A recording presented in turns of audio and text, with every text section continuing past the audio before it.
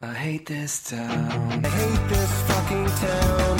I don't even wanna be in this town. I know we're gonna leave this town. Gonna take this down my door. You know this town must run its mouth. This fucking town. We should leave this town. Walking on the grass and I've never seen this town. She's got dreams too big for this town. Guaranteed to run this town. Stuck in this town.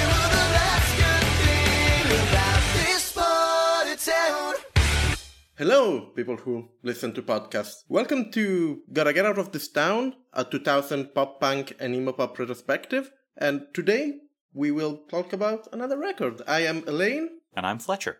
And we don't have Adam with us, because we decided that Adam cannot listen to records that are good.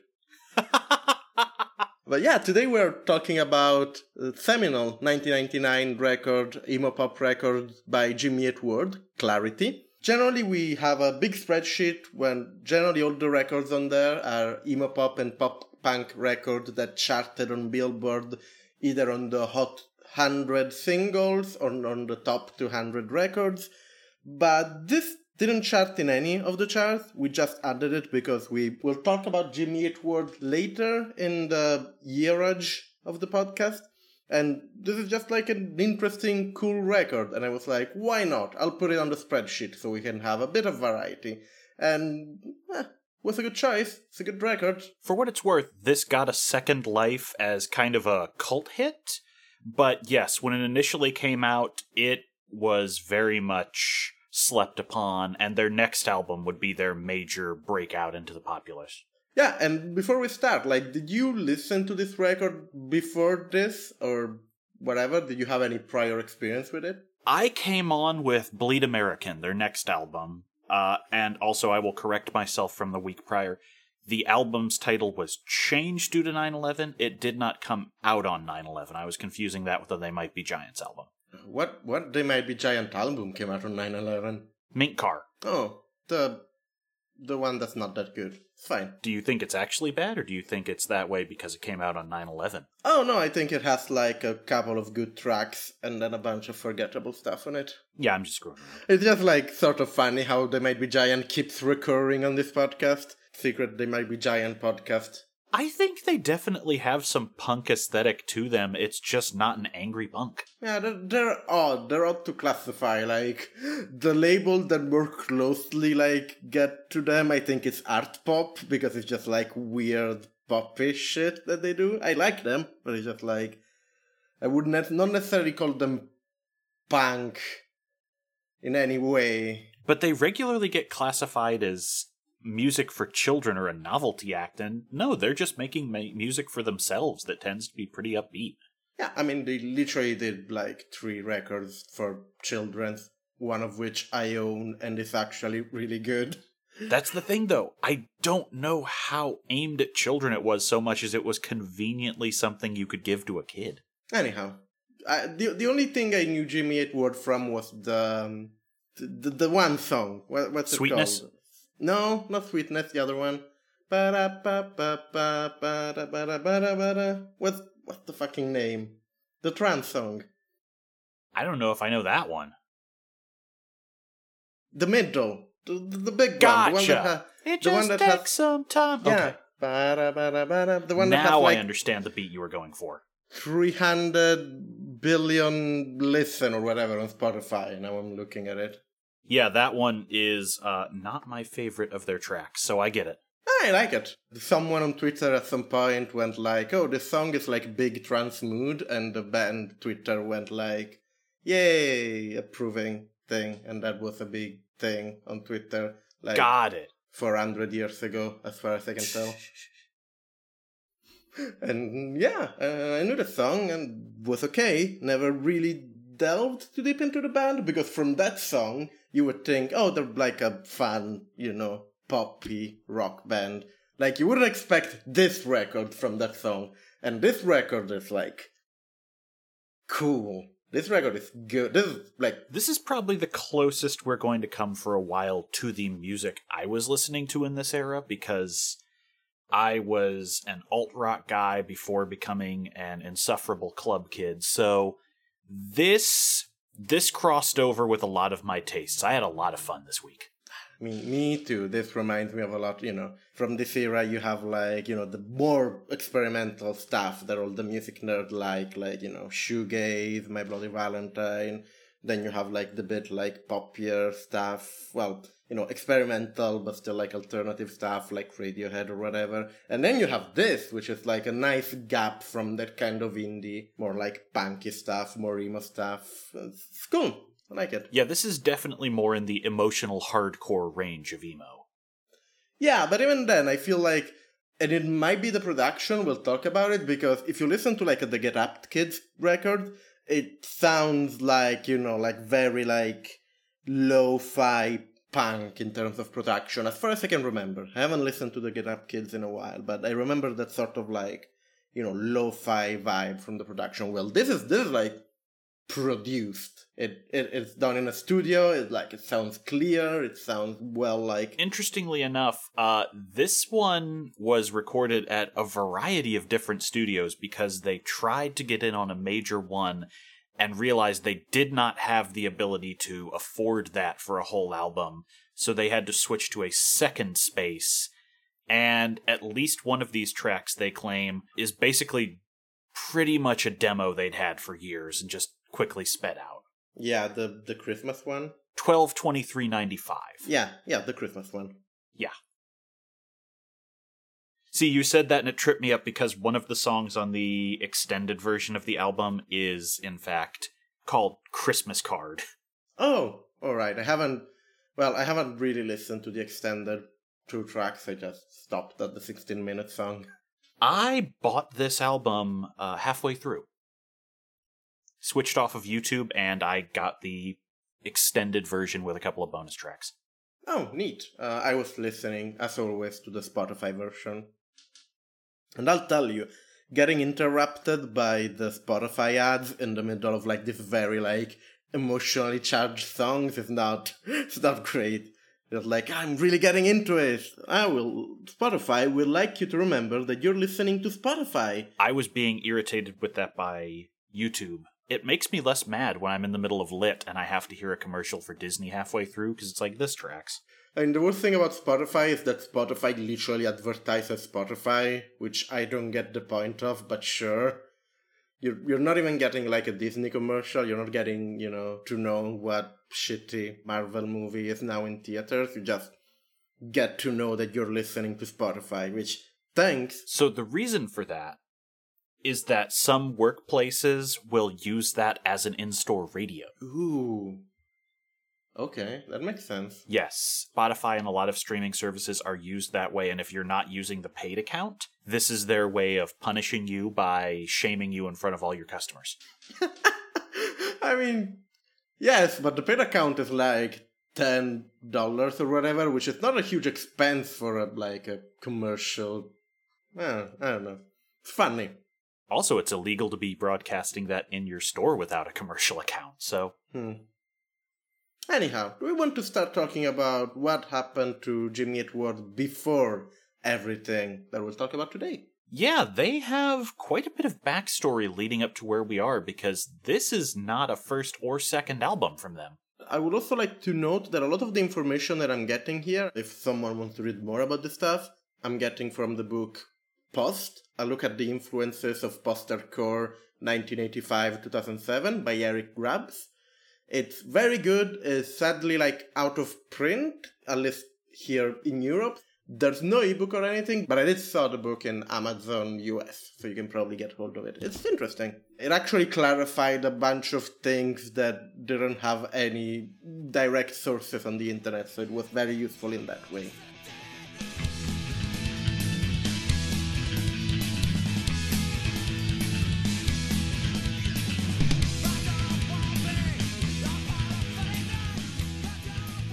Yeah, so they originally hailed from Mesa, Arizona, which is finally not California.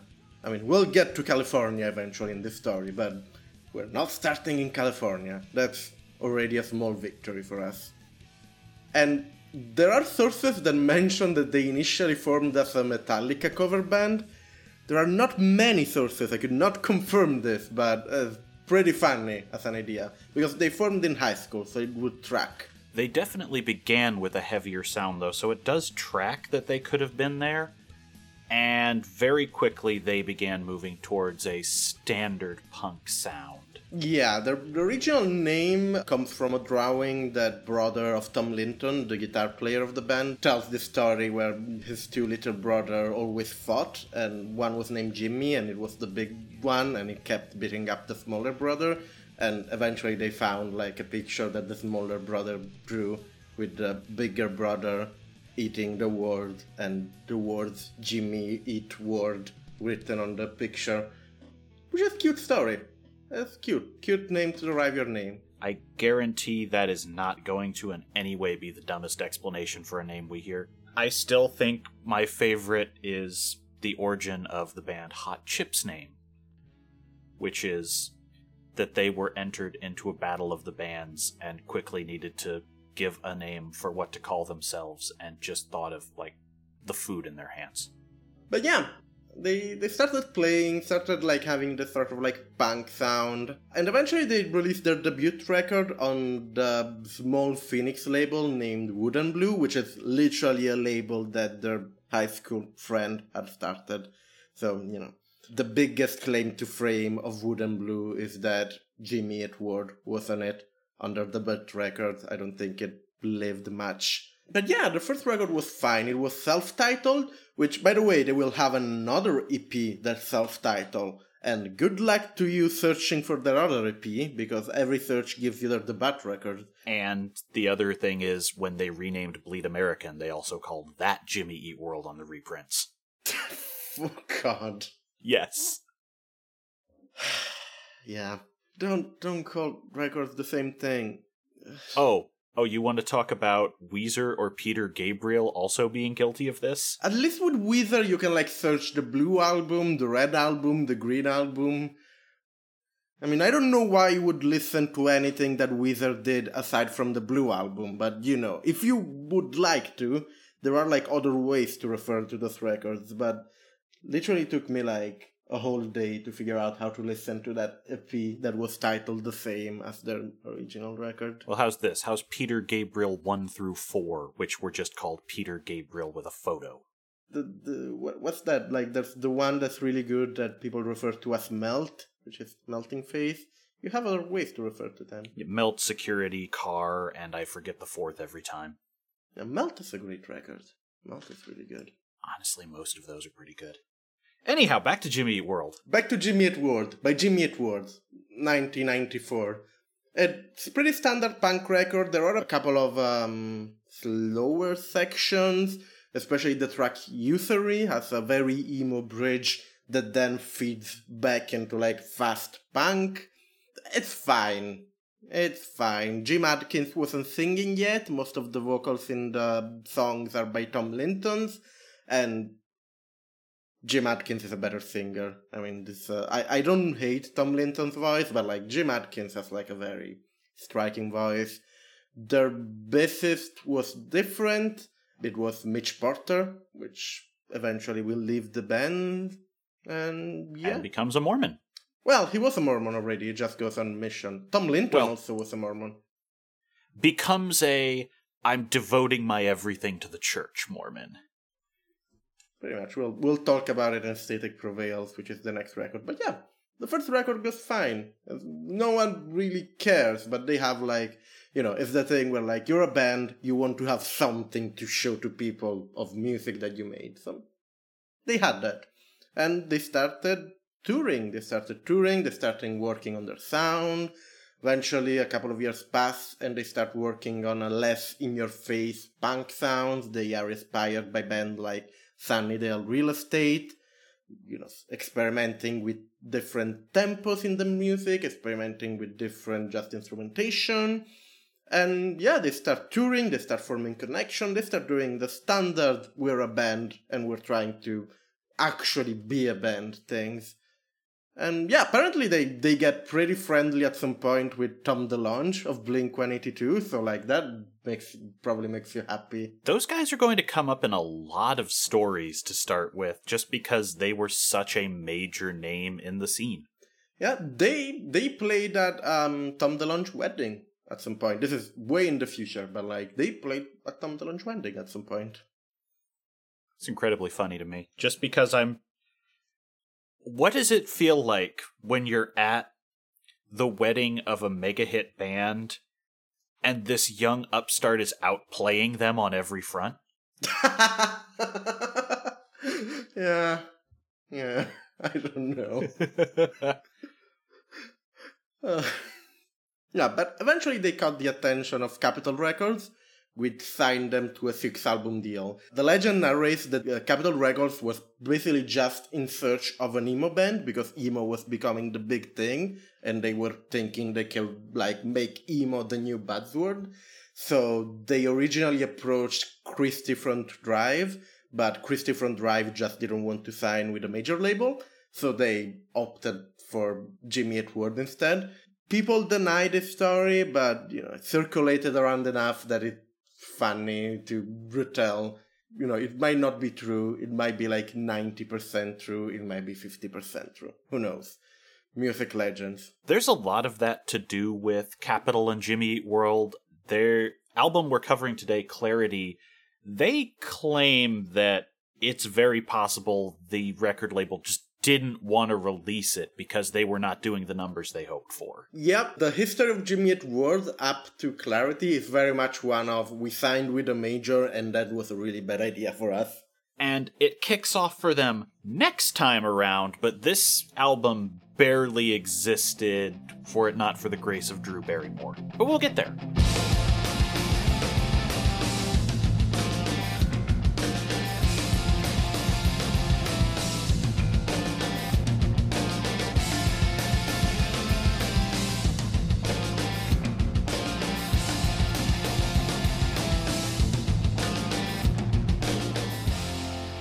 After signing with Capitol, they start working on their first record, which is Static Prevails. By the time they start working on it, and by the time they signed with Capitol, Mitch Porter left the band, again, to pursue a mission for the Church of Jesus Christ of Latter-day Saints, Mormons. The book that I read mostly reported that it was more of a thing where, like, his parents didn't want him to join with, like, a major label signed band, and so that was the second option. Just go and have Mormon missions all over the world, which I don't know what that entails. Oh, it's missionary work. Think a less exploitative version of Catholic missionaries, and that's what you're getting in their overseas outreach. And after Mitch Porter leaves, they call in Rick Birch as the new bassist, which is interesting because he was actually one of the original bassists when they were forming bands in high school. And couldn't join Jimmy Eat World for various reasons. He was in other bands, but they called him back for when they started the big major label contract. And so Jimmy Eat World was reunited and ready to work on their first big record with a big major label.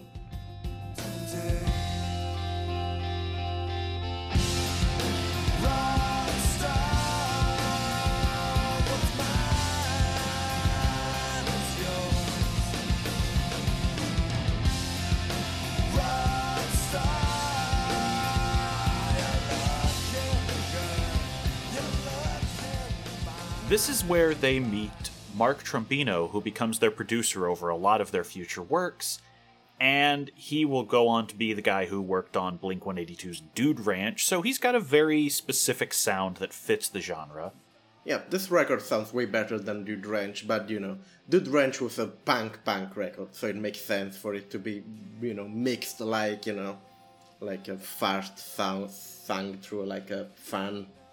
The butt song. We're just gonna keep... This is the butt era of Blink-182. At this point, they also escape Mesa, Arizona, and end up in California. Yay! Because that's where this podcast will dwell for many episodes. Yeah, we should have called it Gotta Get Out of California, because everyone's in California. It's always been California, say two of your co-hosts. Is California actually a cake? Ugh. Let's not. Interestingly enough, Static Prevails is a giant jump from that original EP. It's a much more polished sound, which you can put down to Trombino, I'm sure. But the vocals are now being split equally between Adkins and Linton. Linton is going to phase out of vocals because it's very distinct when he comes up. He only does one track on Clarity for that reason. The one track that he does in Clarity is probably my favorite track of the record. I don't mind him. Really? Okay. Jim Adkins is like a really good vocalist though, so I'm not complaining. Jim Adkins is like good, has very emotional voice and very distinctive. Yeah, real range. And yeah, Static Prevail opens with like this really harsh, high energy track. But as the record progresses, the Midwest emo influences are pretty clear. It's a more thoughtful, slower record. It's fine. It shows progression musically from the band, but it's not near the levels of like actual like interesting textures and interesting composition of Clarity. There are very few standouts in this record, but it is definitely interesting from the point of view of how their sound evolved. It's a lead-in, but it's a very clear evolution. Everything they're doing is jumping towards the Bleed American sound, bit by bit, and each record is a real clear stepping stone.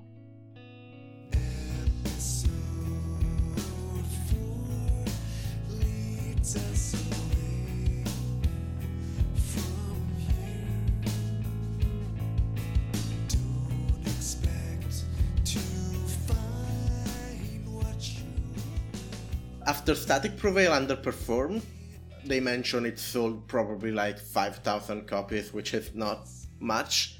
A thing we have to stress is, this is an era where records would go multiple platinum. Golds and platinums were a thing that was very insanely easy to get if you were a major artist, which was what all of these companies were pushing forward.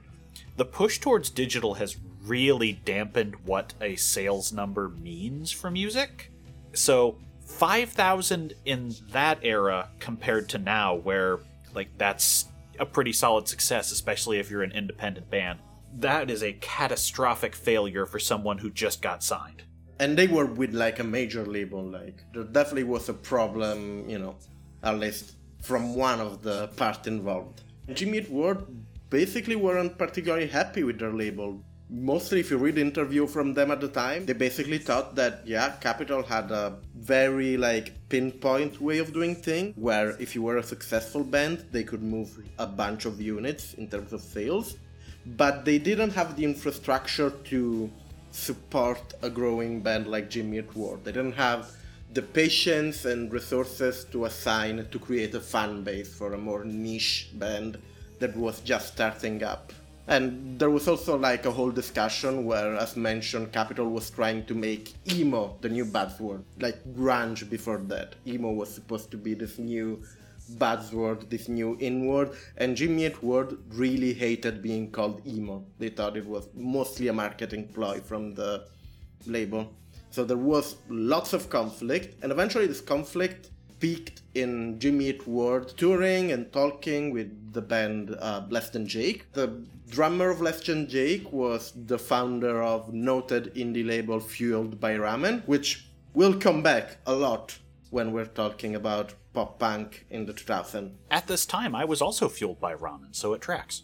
And they decided to release a small EP with Fueled by Ramen because their contract allowed them to release EPs and singles with other labels. This is hard to track down and might have been pushed under a different name at some point, was the only research I could find. You can find singular tracks of it on YouTube, which I found a couple of hours ago.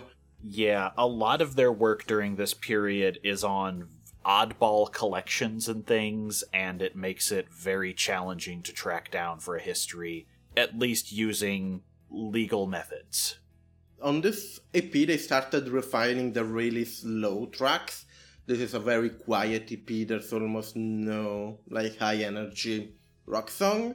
The most interesting things of this EP is that it has a way quieter version of one of my favorite tracks on the record, on the Clarity record, which is Your New Aesthetic. Your New Aesthetic originally had a way quieter acoustic version of that song, and you can find it on this EP. It's so strange. I did find that track to listen to, and boy, I don't know how they got from one to the other. Yep, it's very different. They even scrapped the lyrics. I'm not sure why the name stayed. Technically the same song. Not really, but technically. Yeah, the EP basically doesn't do much for them, but at least standing from interview, their label got way more interested in them after they released this EP. Again, you never know what percentage of these things are true, but this is what they were claiming, that after this EP, their label started having much more interest in them as a band. I believe this given a lot of backroom talk about record labels and how the people in charge are entirely willing to throw something out to protect the brand. You know, maybe it's better to just buy them out rather than pay for the recording time because this isn't going anywhere.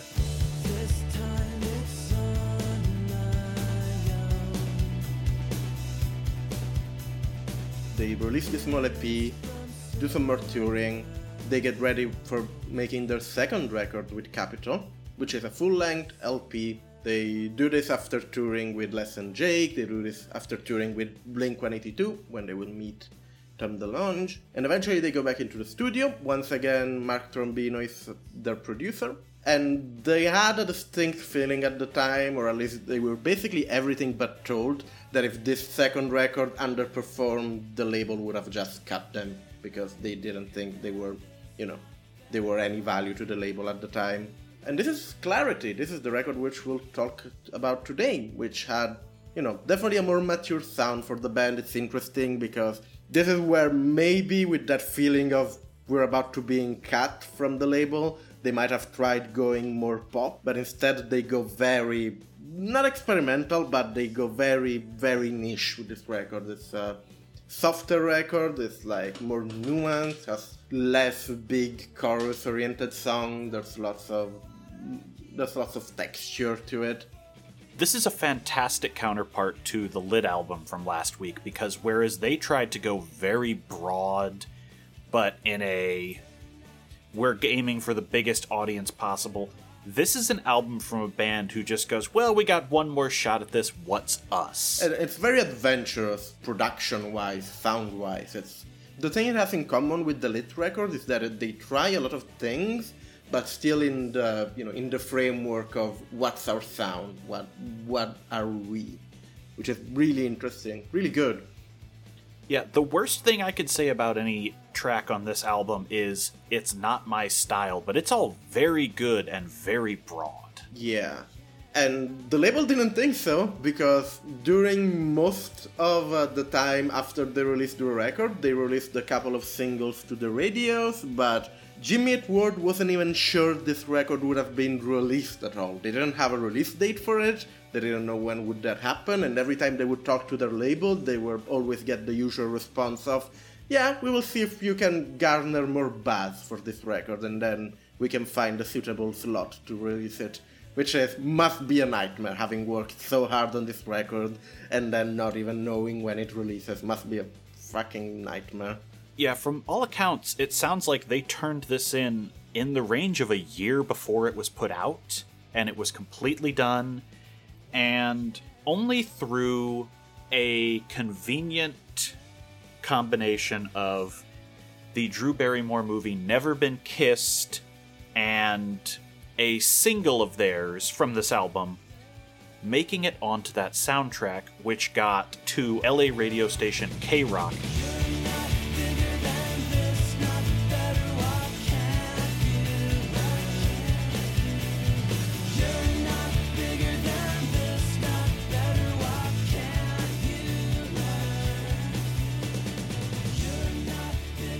I guess we also have to explain this to some of the younger listeners.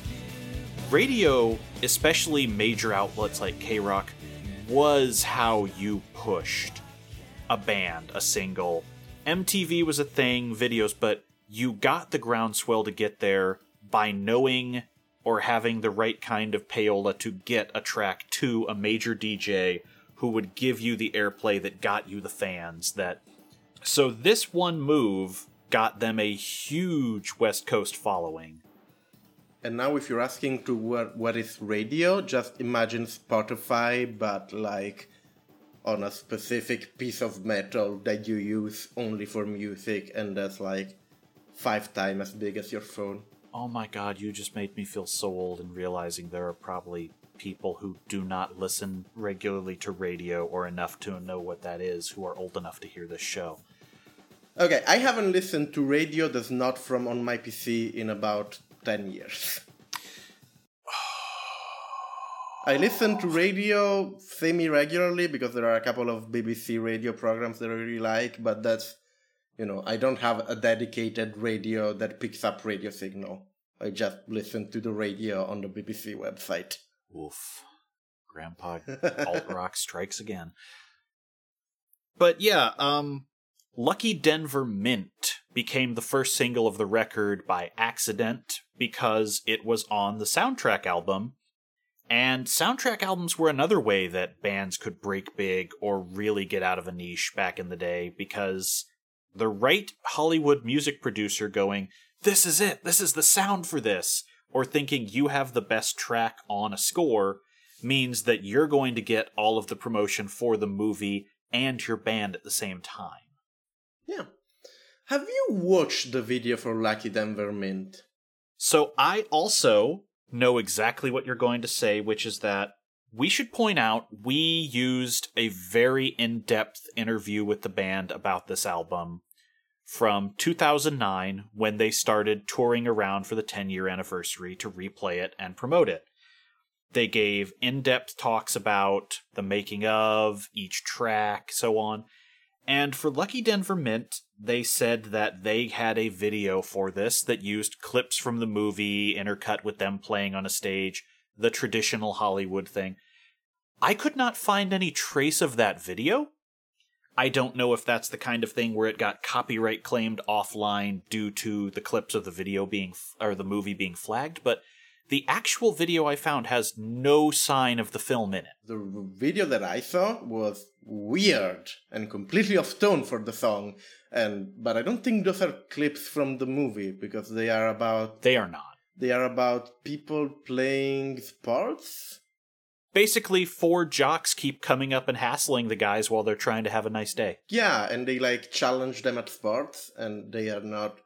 the 4 members of Jimmy Eat World are not good at sports, according to this video. Until they start powerbombing people. Yes, that I marked out for that. The last 30 seconds are just them destroying 4 dudes who look like the Big Show. Yes, that was great. But also, the whole... This is a very soft, pop song that's about, sort of about hubris. The big chorus is "You're not bigger than this, not better. Why can't you learn?" Yeah, it's very much about, someone trying and failing and, and about hubris. And it's a really good song. I don't know why the video is wacky sports shenanigans. It doesn't fit at all. I like to think that the 4 bullies from this video grow up to be the people in the Half Your Age video from Joywave this last year, which has a lot of very similar basketball shenanigans. But yeah, it's not a good video. I don't know if the one with clips for the film would be a better video, but probably not. They weren't particularly happy about it. The song doesn't do great. Mostly people just ended up buying the soundtrack CD rather than buying the actual record by Jimmy Eat World. But the song getting traction convinced the label to actually release Clarity, which is, a small victory at least. This record was released for all of us to listen to. They also released a second single to the radios, which doesn't really have any video or anything, but it's Blister. It's the Tom Linden song. I think it was a good choice. I think that song is really good. But, same thing. Doesn't get any big traction. What you gonna do?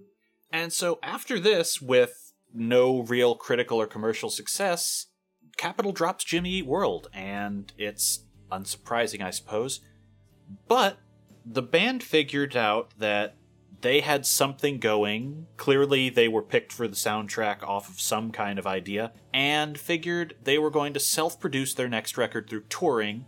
They hit up the Warped Tour that year and did a brief spell in the UK, and money from their day jobs would round out everything to let them produce a thing that we're going to cover another time.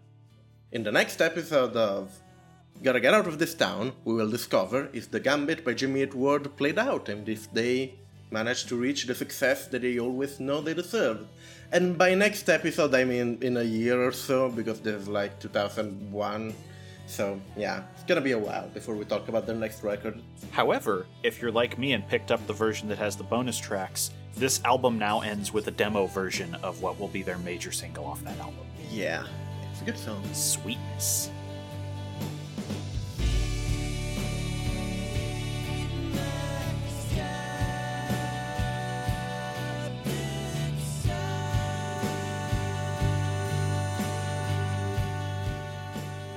This was what led to Jimmy Eat World Clarity, and from there we can actually talk about the record, which is a joy, a complete joy. I love this record.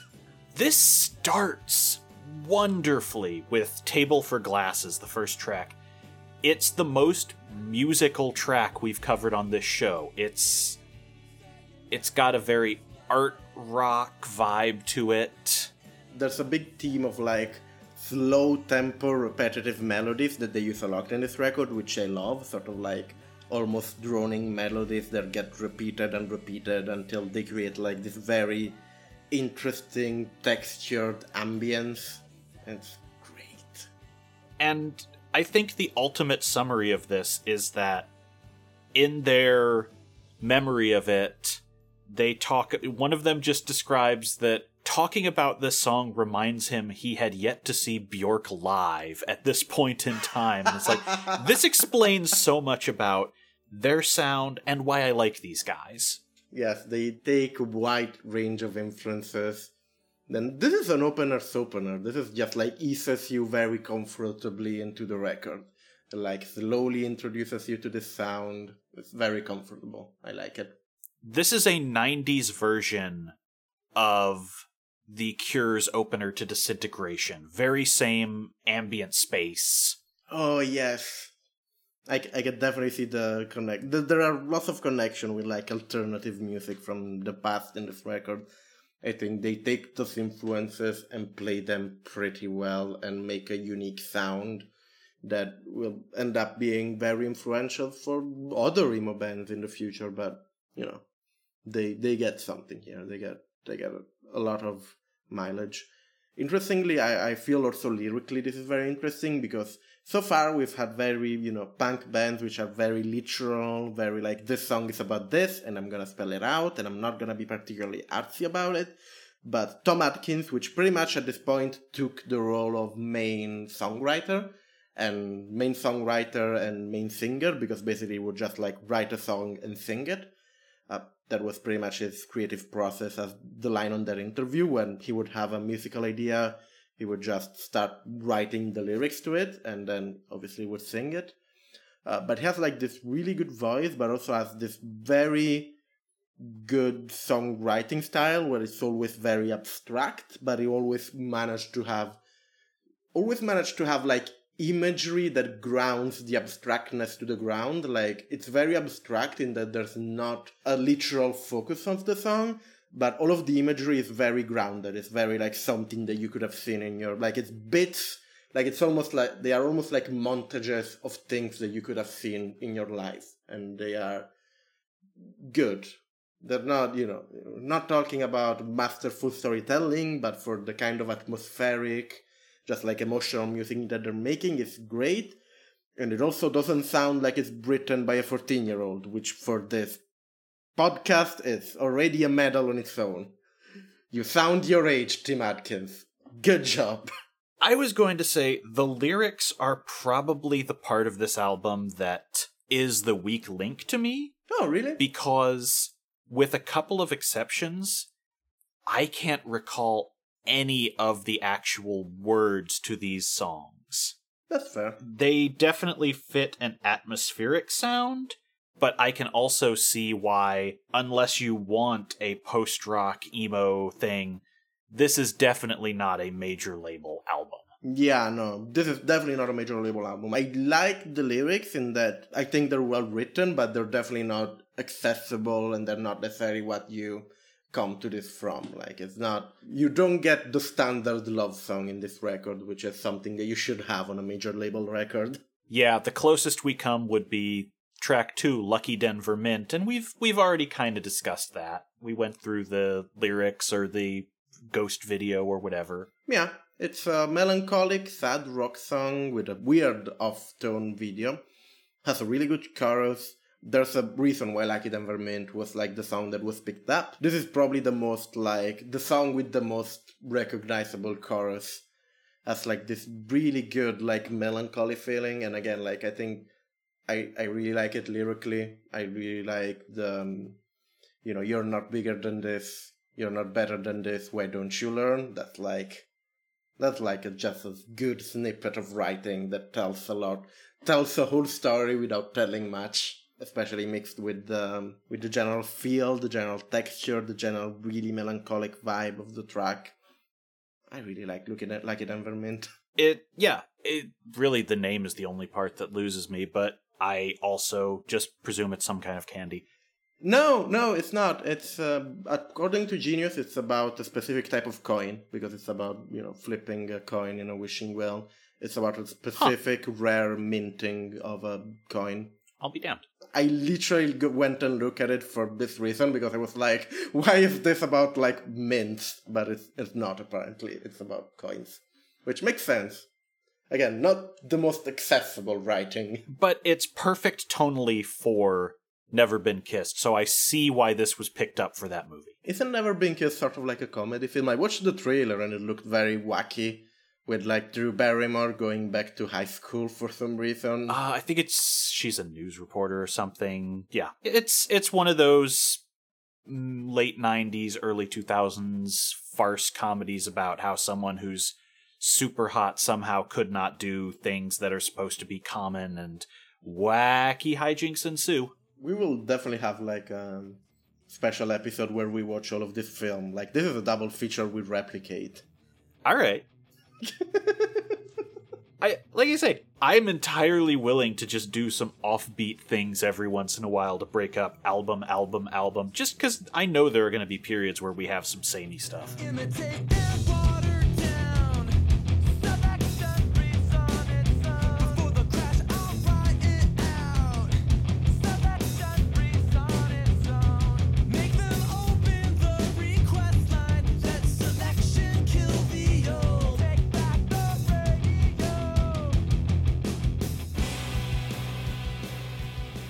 Anyhow, Lucky Denver Mint, good. The song after that is Your New Aesthetic, which is... I said that Blister is my favorite song of the album. I think Your New Aesthetic is my favorite song of the album. This is absolutely my favorite track on this album. This is the guitar sound I associate with Jimmy Eat World. It's got... I love their description of the bridge as horror movie music when the knife goes in. It's like it's timed to that. They go from this very lush, open instrumentation of Lucky Denver Mint to like this very dry guitar song with almost like feels like Nine Inch Nail without the electronic stuff. It's like very like not even angry, but like very tense, very like harsh. Tense is a great word for this. And the opening words of the song made me realize what Jimmy Eat World on this record reminds me. And this is like Ben Gibbard stuff, but like good. Ben Gibbard of Dead Cab for Cutie and The Postal Service. They remind me a lot of him, but like not as cheesy and not as bad as that stuff. I'm gonna make myself a lot of enemies, but I don't think Transatlanticism is a good record. I've heard the name, never heard the album. I'm sure I've heard a single or two, but that's as much as I can say. Okay, I Will Follow You Into the Dark. Oh god, that. Yeah, I know that track. He's a better songwriter than that single, but he's very problematic. And I feel Jimmy Eat World hits a lot of the same feelings that Ben Gibbard generally tries to evoke, but it didn't take, 20 years for them to become decent songwriters. I'm happy I found a band that I can listen to when I feel like listening to Transatlanticism, but then I realized that Transatlanticism sort of sucks. Okay, he is the one I'm thinking of who wrote the Burn song about Zooey Deschanel after their divorce. Got it. I don't know what that is, but it doesn't surprise me. I think it was Death Cab. I remember hearing the song at the time and thinking, "Oh, this is good. This is from a band I don't usually hear a lot of." And then someone told me when I had it on in the car, "Yeah, this is what he wrote about when Zooey Deschanel broke up with him in slow motion and like left his shit in the yard." It's like, "Ooh, that's a messy everything." That is a man I'm going to have to start looking out for as we go through this. No, it doesn't do pop punk. It's more of like a soft indie boy. But just musically, like especially Jim Adkins' voice, reminds me a lot of that stuff. And Jimmy Edward are better on this record than him. It just made me happy because it's like, there's a lot of like the songwriting and just general musical feel that I like from that stuff, but translated in a record that's way more, adventurous and doesn't have lyrics about friend zones. And I appreciate those two things. You also have here in the notes that this sounds like Proto-Muse, and that's a very good descriptor for this song. Yeah, there's definitely like that feeling of ash guitar that we'll hear from Muse. That's another band that went to the absolute shit. I know I liked them for a bit, and the last thing I remember really hearing was their weird "we have decided to replace all our instruments with iPads" dubstep guitar album. That album was so bad that retroactively made me hate all of their previous records that I really liked. Just like, well, I'm not sure I liked all of your other stuff if this is where it was leading to. I 1000% get that. As a Cure fan who has really had to mark them down, because 413 Dream is one of the worst records I've ever listened to. Is 413 Dream the one with the video that's done in claymation? No. 413 Dream was their only album around the 2000s, and I think it's still the last thing the band has put out. Robert Smith has been threatening more ever since. But yeah, we were talking about Jimmy Eat World. You see when a band has like influence from other things that reminds you of other things that then you can discuss and you can have like a healthy, conversation, unlike Blink-182, which just did the same thing for like a whole hour of record. There's an alternate universe version of this podcast where both of us were subtly noticing that the fart sounds were pulled from Jim Belushi and Animal House, and we were much deeper dive on their influences there, but no, we're not that.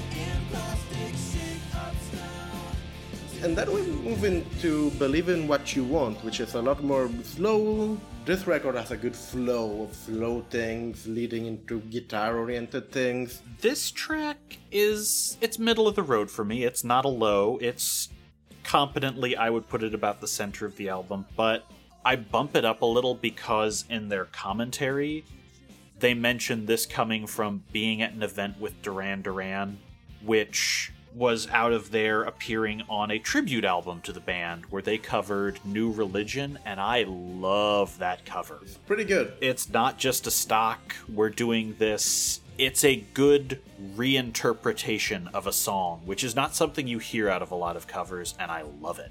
To go on another tangent, I was recently listening, for some reason, and this band will come up at some point, to Daisy's Mom by Fountains of Wayne. And because sometimes I just do that, I started looking for covers of the song, and God, that's a pit you can explore on your own time if you want. There are about like 40,000 a cappella cover. There are also like a bunch of people doing slow version with clearly ironic intent, and I'm less into those ones.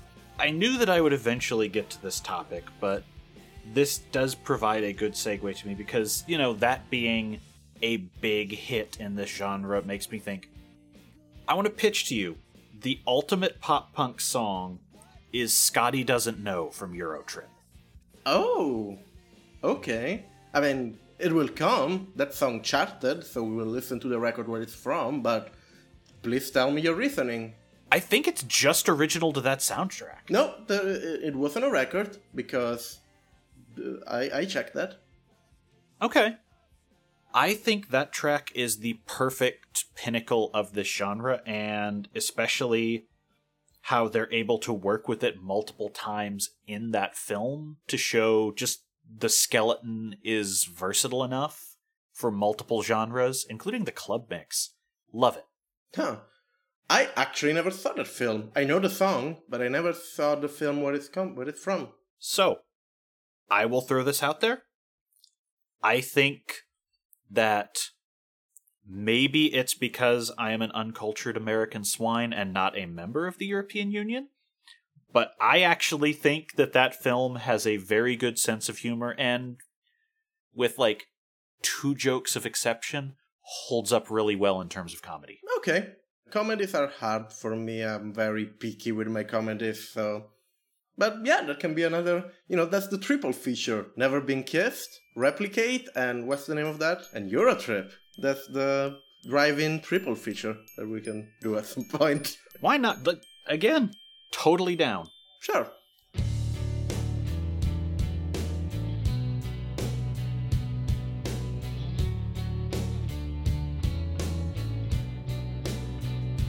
On a Sunday, I think it through. On the drive back, I think it through. What you wish for won't come true. So let's talk about a Sunday instead, because if we discount the 2 tracks that are way too long, this is probably the 3rd weakest track on the album for me. I think it's got a bit going for it in that they play around with instrumentation. The tinkling chimes to close this out is something we don't hear anywhere else on the album, but They are super cheesy. yeah. I have the whiniest track on the album written down. Musically, this sort of reminds me of a track, and I don't remember what specifically, but it's either a Porcupine Tree or a Steven Wilson track. It has that very, this very droning ambience to it. It's very adventurous, production-wise, instrumental-wise. It's a bit too cheesy. I think it's probably the lowest point of the record, I agree. It's a bit too cheesy. The tinkling sounds and the strings are a bit too much. It's not bad, though. I'll listen to the song. It's just probably the most cuttable song in the record. But I'm still okay with it. Yeah, I think the most cuttable song on the record is a good descriptor of this. It's not terrible, but it definitely has a... I don't know. I think the record would flow better if Believe in What You Want led into Crush. But, it's not hampered immensely by this being there. It's not like a complete stop. It's just I feel part of why I don't love it is where it's placed. Because Believe in What You Want, I think, would flow very well into Crush.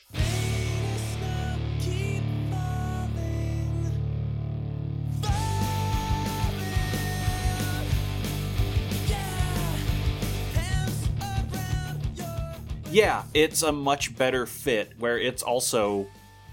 Crush doesn't hit as hard for me as Believe in What You Want or Your New Aesthetic, but this is, again, them creeping towards that future sound. It's an in-between. Until that last chunk, when all the energy comes out, and the vocals get louder, and the drums have moved in. But it's very good flow-wise, because it flows from a Sunday, which is very quiet, and it sort of feeds into that energy, and slowly brings it up. And also, I will repeat this, it's really nice to not being listening to a record where the singer just complain about mom, or whatever. There's a maturity to these lyrics on both levels that we haven't had yet. Yeah, this is weird, because this should not be things that you praise the band on, but in the context of this podcast, yes, these are things that you praise the band for actually... We've had a rough road to get here. Yeah, this is a lovely oasis. Yeah, at this point they were probably 23, 25, that's the kind of things that you're supposed to write at that age. Cool, abstract. Yeah, same age as Blink-182. Yes! God. Don't remind me. I'm just saying, same rough demographic. Didn't mean to leave you hanging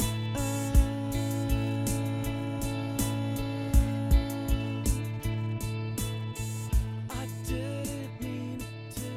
And after the swelling of energy and crash at the end, we once again get brought down with like this really neat, crappy drum machine percussions with 12-23-95, which is actually the song that closely reminds me the most of the Postal Service. This is one of the rougher tracks on this album, and finding out that this is probably the earliest material on this album, something they'd had kicking around for a while, explains that. You mentioned the drum machine. I was thinking about the electronic instruments where every preset possible on the keyboard was used at different times. It's a sound. It's not necessarily, it's a rough lo-fi sound, but it's a sound. I like this sound. Yeah, it's not bad. It's the description I have heard of the RZA as a producer is that at first he made good lo-fi beats because he had to sample things and he didn't have a lot of equipment. And unfortunately, he never pushed himself when he had the money for better equipment, so he still does a bunch of lo-fi beats that you shouldn't be getting out of a multimillionaire. This is that era of come up, and thankfully they're not going to stick around in this region. Yes, that is fair. I like this song. I think it's very good at creating a mood. It's like very droning, very repeating, that has that like repetitive lyricism that sort of works in creating an atmosphere. And musically, it's like sometimes they just hit this really good musical place where it's just like, it's not sad, it's not happy, it's just like this very specific bittersweet mood that works so well on this record. There are like this and the track that we already talked about, Lucky Denver Mint, hit this like very specific musical itch for me, which is like this sort of like eerie bittersweetness, and it works so well. I actually like this track. It should also be noted that I have a weakness for crappy lo-fi just drum machines. It's just like, they're really cute to me. It reminds me of John Darnielle of the Mountain Goats writing some of his lo-fi solo stuff on literally the presets of a Casio.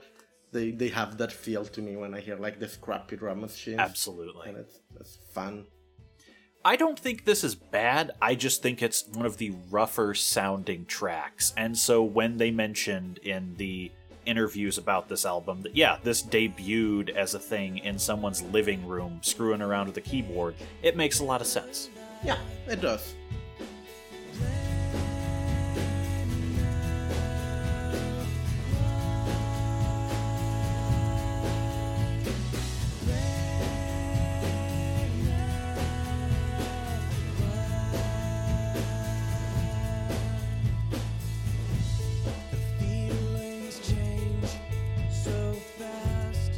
And then we move for probably the poppiest song of the record, which is 10.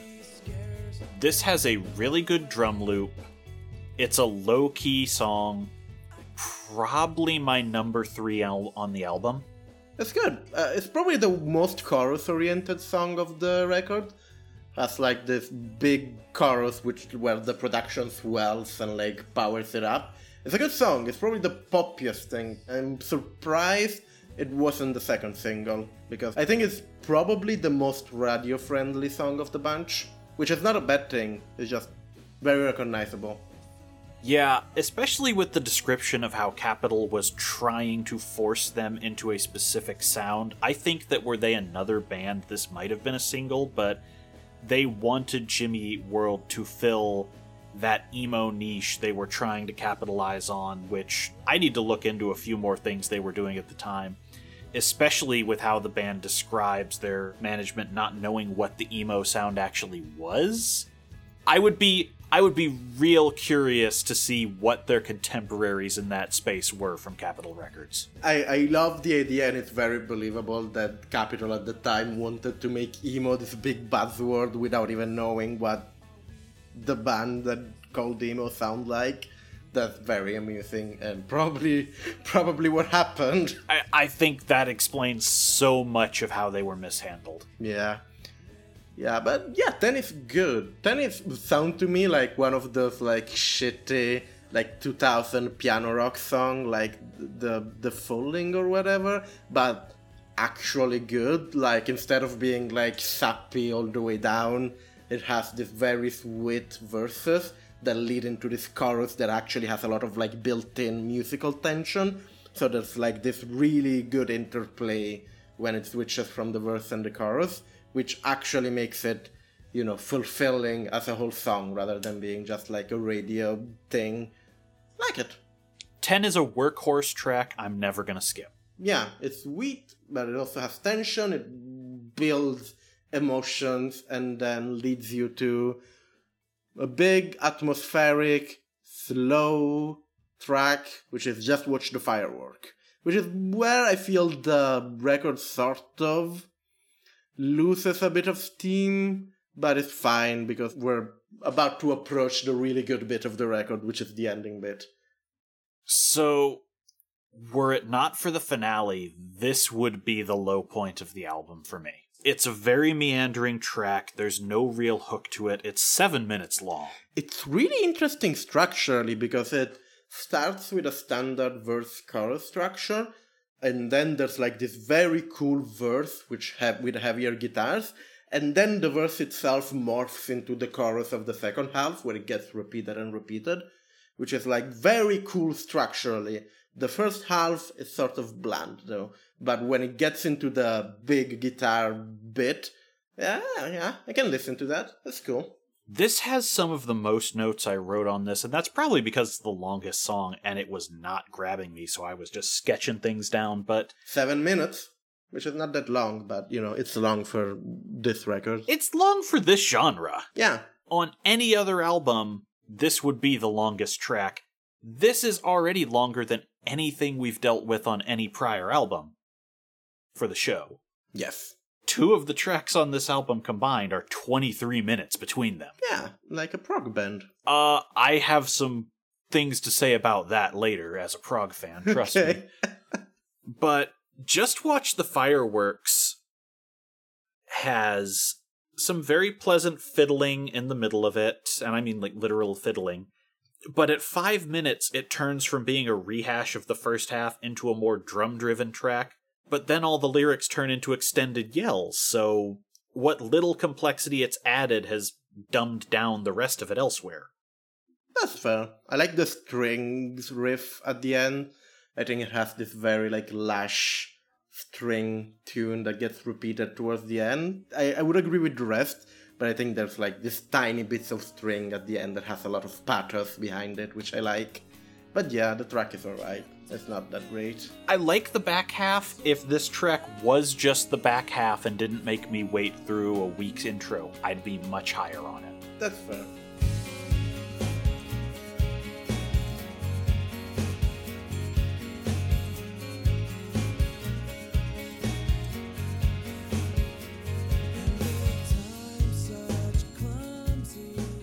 Similarly, the next track, From Me This Is Heaven, feels like if we did the opening of Just Watch the Fireworks, but in half the time. I like For Me This Is Heaven, but mostly because the lyrics remind me of OK Goes, The Writing Is on the Wall. Mm-hmm. It's a really good song about a relationship that's clearly ending, that's clearly over, but the people in it aren't quite ready to let go. I think it has some really good imagery.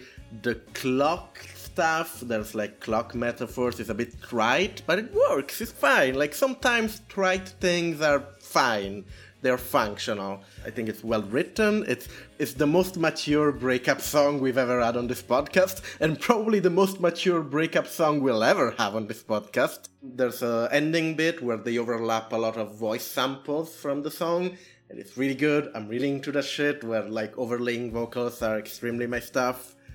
I like this song. It's a bit sappy, it's a bit cheesy, but it's like good cheese. It's like aged fine cheese.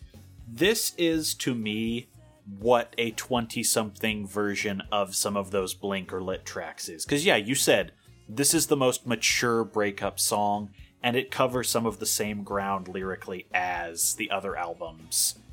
Where it's just, yeah, this relationship is over, but, we had fun while we were here. I wish it wasn't, but I guess it's all falling apart around us. Doesn't quite get there, but it's sort of like it's more, Tallahassee by the Mountain Goats than whatever songs about women being bitches that Blink made. This has more that like dire, inevitable, like angsty feeling that something like, The Writing is on the Wall would have from OK Go, which is a great song. I don't love the late OK Go things, but that song is like really good songwriting. Or that's something like, Tallahassee would have. It's good. It's simpler than those things, but it has some meat and it has a lot of nuance to it, which I like.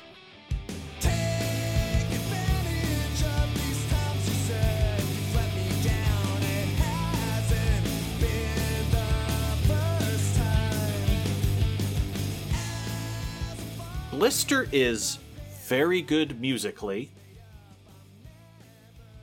And then there's the lyrical content, which both of us were kind of like, ooh, to, I believe. If I didn't have any reference to this content, I would love this song. I think it's a big emo, Midwest emo anthem, and How Long Would It Take Me to Walk Across the United States All Along is an absolute, like, big stadium chorus that you could just, like, scream out, and it doesn't make any sense, but it's cool. Yeah, I think both of us love the song. I love this song, and again, like, the lyrics are effective, they are, like, cool imagery, but should be noted that the Wikipedia article, and I'm gonna note this, because initially I took this at face value, but then I did some research, so I'm not sure how accurate this is. The Wikipedia article for this record reports the claim made that we're talking around is that this is based on Tom Linton's upbringing in the Mormon Church, and this is supposed to represent the Prophet Moroni walking across the U.S. all alone to bury the golden plates that would help found the religion. Which I could see that could be a thing. I don't think reading the lyrics immediately brings you to think that, but that could be. The problem that I have with Wikipedia is that it doesn't cite any sources for that. And all of the Googling that I did didn't bring up anything about this thing. So it might be, it also might not be, it might just be something someone on Wikipedia theorized. It does not give anything to do with that. It's just somebody spun things out of the chorus, and there's really no meat to any of the legend here other than how long would it take me to walk across this land. It's not mentioned in any interviews in the actual liner notes about the album we could find, so it's a very strange claim, and this song rules. How long would it take me to walk across the United States all alone? The West Coast has been traumatized, and I think I'm the only one still alive. I don't know if the lyrics are about that or about something else, but fucking like how long would it take me to walk along the United States all alone? The West Coast has been traumatized, and I feel like I'm the only one left alive. They are like iconic, they're singable, they're like, you can see the influences of these lyrics and like emo that will come after this. Like, this reminds me of Why Am I Never Going to Space, or whatever that song is called from The World is a Beautiful Place, and I'm Not Longer Afraid to Die. Like, this has that kind of epicness, that kind of big, singable, like, melancholic anthem that you can just, like, shout out and sing. I love this song. So good. Yeah, it's great. Easily second place.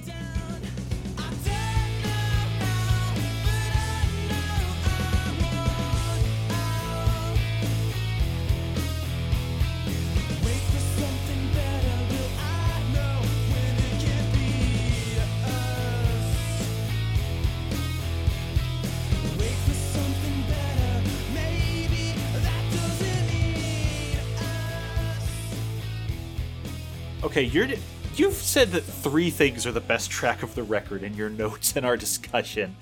Because I'm looking at your notes for Clarity, which just starts with best track of the record. Yeah. I like this record. What do you want from me? Oh no, I have nothing. It's just like, wait, pick one. Pick one. I mean, this is why I give a top 3 and bottom 3 for each one. That's fair. I mean, in no order, the top 3 are definitely Clarity, Blister, and Your New Aesthetic. But Yeah. Your New Aesthetic is probably the first one. I would find it harder to choose between Blister and Clarity as the second one, because they're both so good.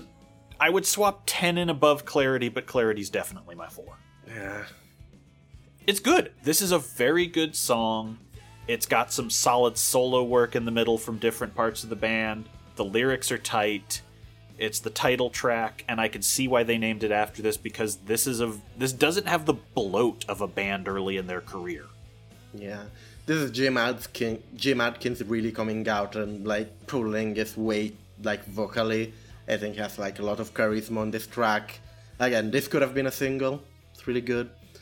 And yeah, it's a good take on a breakup song when it's it's about like, again, mature reflection about this relationship isn't working and maybe that's fine. Maybe we, things are supposed to end sometimes. It's like, good. Yeah. Nobody is mad about the other person existing in this. No, this is just like a vaguely melancholic, like thoughtful reflection on the end of a relationship. Again, this is when, once again, sort of the comparison with Tallahassee came out, but like punk and emo and powerful. Has a cheesy bass line, but it's fine. I'll take the cheesy bass line, it's fine. Sometimes cheesy things are good, as I established before. Yeah. 100% into this song. Again, I see why the album was named with this track. Very good. I wish it closed here. I like the closing song. I don't hate the closing song. Goodnight Sky Harbor, by the way, which is the last track of the record. So, you mentioned prog earlier. This is a 16-minute track that came out of them wanting to use an entire piece of tape to do a song. And then they learned, oh, that's 16 minutes long. Oh, crap. Basically, this is 2 4-minute songs bridged by a bunch of filler where the instruments slowly change between them. I don't think it's necessary for, like... I'll fight you on that, but finish your thought, sorry. Here's the thing. If you give me a prog track like this, there's usually a sense of progression or something is happening, or you're showing me a lot of talent in what's being focused on. Nothing is really coming up on the in-between 8 minutes of this that justifies the length to me. Okay, so I'm gonna argue that. First of all, the prog thing was a joke. This is less of a prog song and more like sort of like a, like sort of like a drone. I'm not gonna call it a drone track, but that's like the closest thing. This is like, there's a cute 3-minute rock song at the beginning that evolves into an ambient track. Mm-hmm.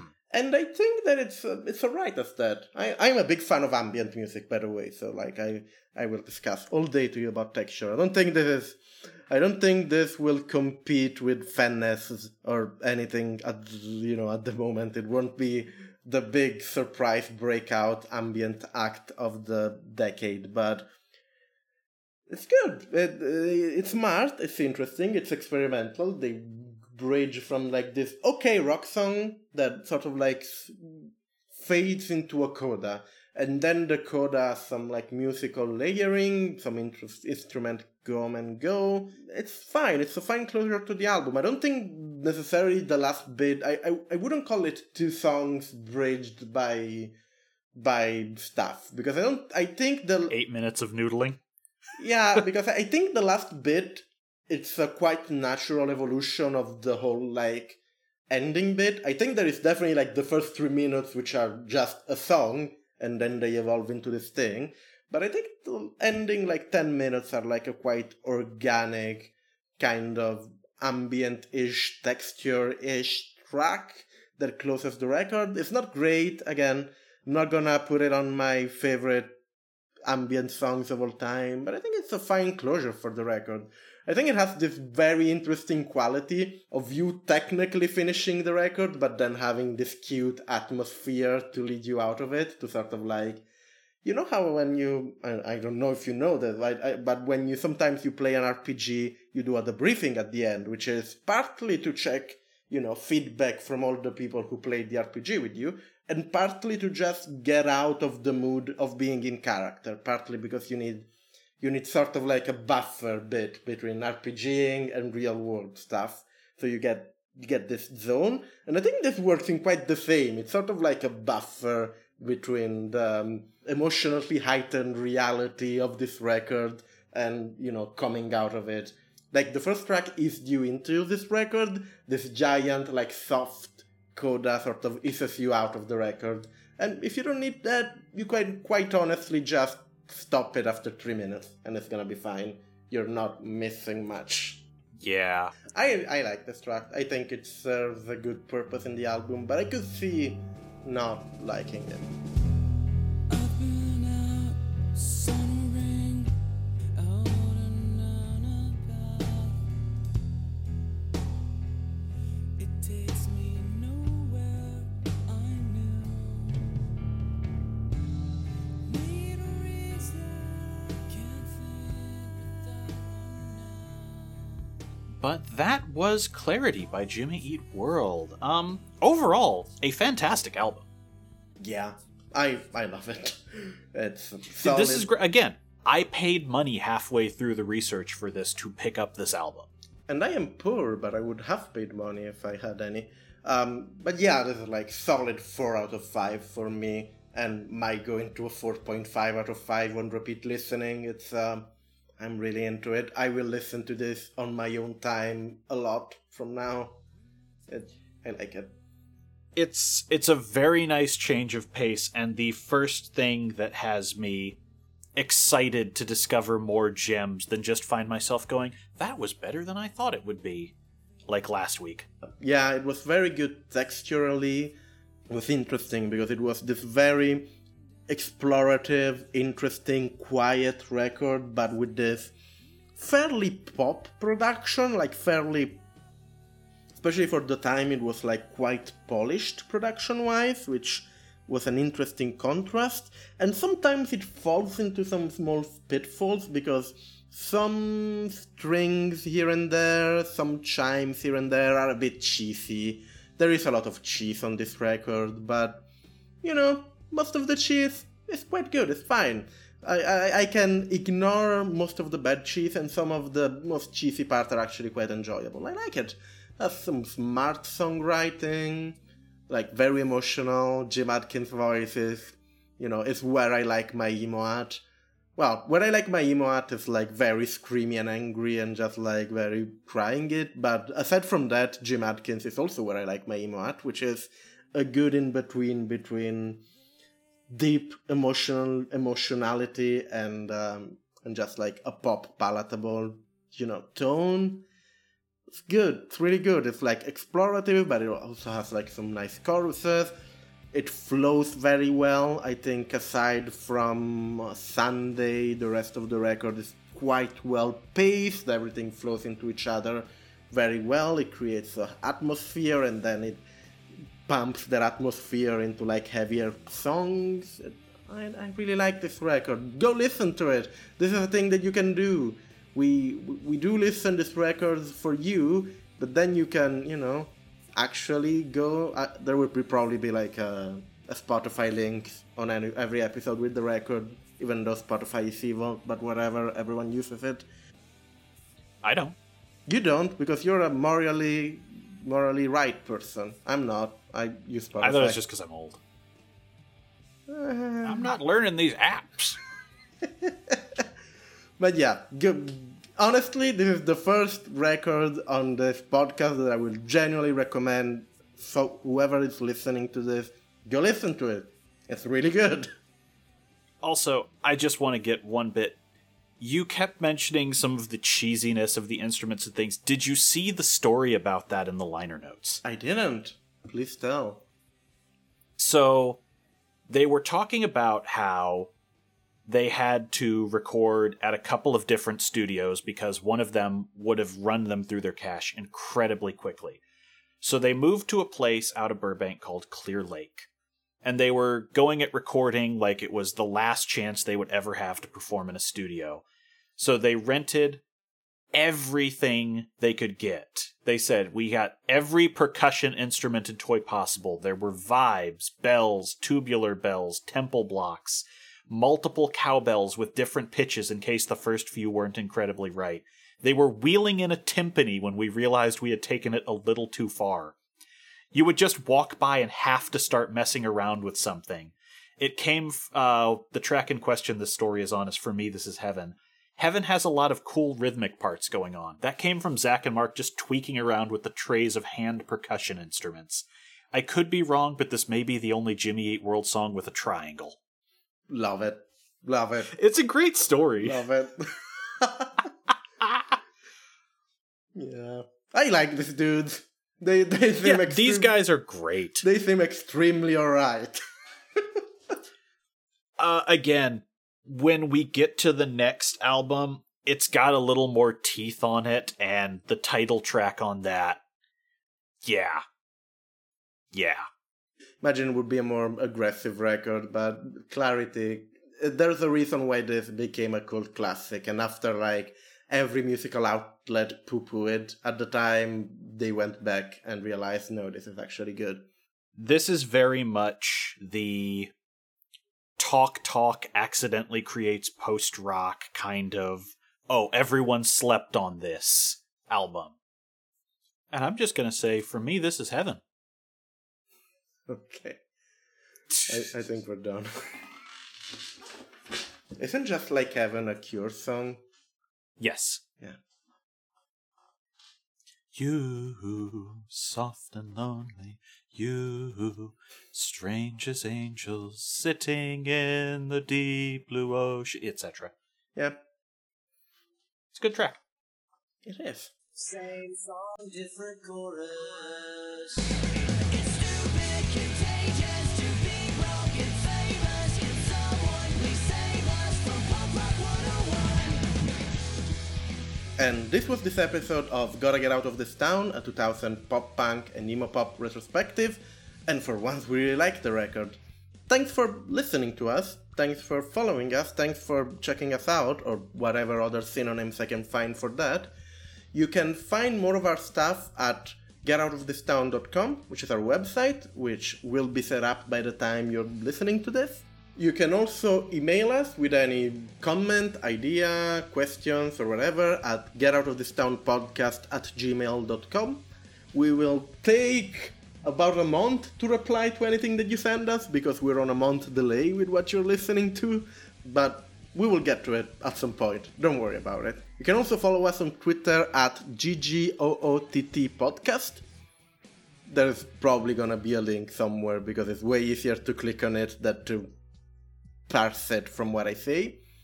And you can follow us on iTunes, leave a rating, a review, and so on. That shit actually helps. It's trite, but just like Jimmy Eat World music, it can sometimes be trite to repeat this thing, but it's functional.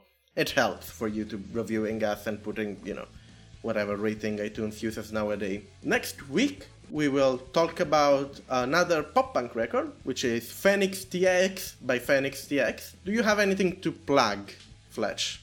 Not this week. I am currently between projects, but if you like anime and want to revisit something that's of this era, actually, I have been diving into Cyborg 009, the Cyborg Soldier, on another show, Boku no Stop. So please look that up, and I will make sure to put some of that out when we get this episode live. Neat. And you can find me on Twitter at ACCTheMoon. And if you want to support us, we don't have a Patreon, but you should pester our label so they finally release our Patreon for us. Drew Barrymore, save us. Goodbye. See ya. Who knows what's on your mind? Not like I've got the time to stick around. I'll catch my flight, make like a pop punk kid and get out of this town. What's on your mind? There's no point left to keep your image town was terrified.